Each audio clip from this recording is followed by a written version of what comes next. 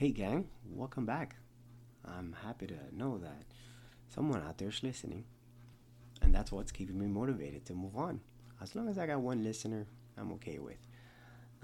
Well, anyways, today's topic of conversation is going to be that transition from 4 to 5 months. Now, between 4 to 5 months, there's not much of a significance other than the fact that the rolling is perfected.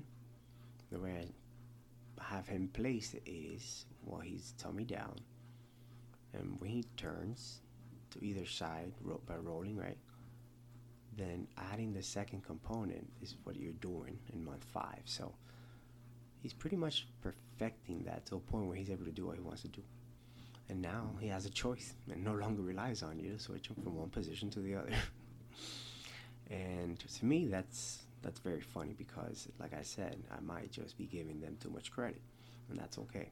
I can admit that. Anyways, going back and wait till you hear about 6 months, because what we're gonna do is we're gonna blend 4, 5, and 6. 6 is so beautiful. It's so beautiful. Guess what? Now our purpose is locomotion. Find a way to move around. Right? I don't need you to place myself in different positions. For now, I gotta find a way to move. So at that point, you start relying less on whoever's taking care of your needs, right? And following that, then you want more independence. Therefore, now find a way to get by.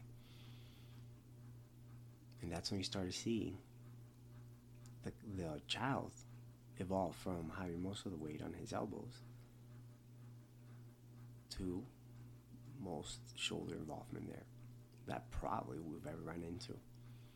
So your elbow goes extended, so it's locked in. We lock our elbows in, right? And then, thank God, now we worked on our neck, and our neck should be stable in that position. And that's capable of doing it at that point. So what you're going to see past 6 months is fascinating because it's all going to lead us to the next phase. And honestly, it's not a coincidence here that halfway year we start completely doing everything different, because if we actually believe it or not, we're relying on everything we've worked on, right? So that's so fascinating. Let's get to it. So going back to it, one of the first things that you're going to identify if he's able to do it, right? And at supposed appropriate time, if you're doing your diligence, you should have the baby ready to tackle on the next phase, and the next phase is going to be a breeze. So at this point, you've trained her very well from 0 to 6, and we'll find out how well we trained him, to be honest with you.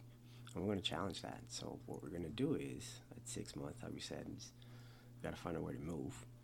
Now, what you could do is, while his elbows are extended, provide the objects and have him kind of involve the vision without any movements of the arms or the legs.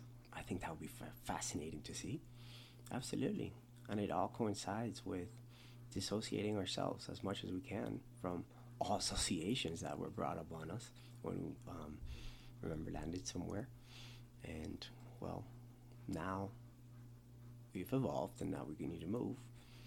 So before that, that's going to go automatic. So what you want to do is be able to move around and look around at the same time. I thought that would be ideal situation here. I mean, definitely that would probably set up a new ceiling here.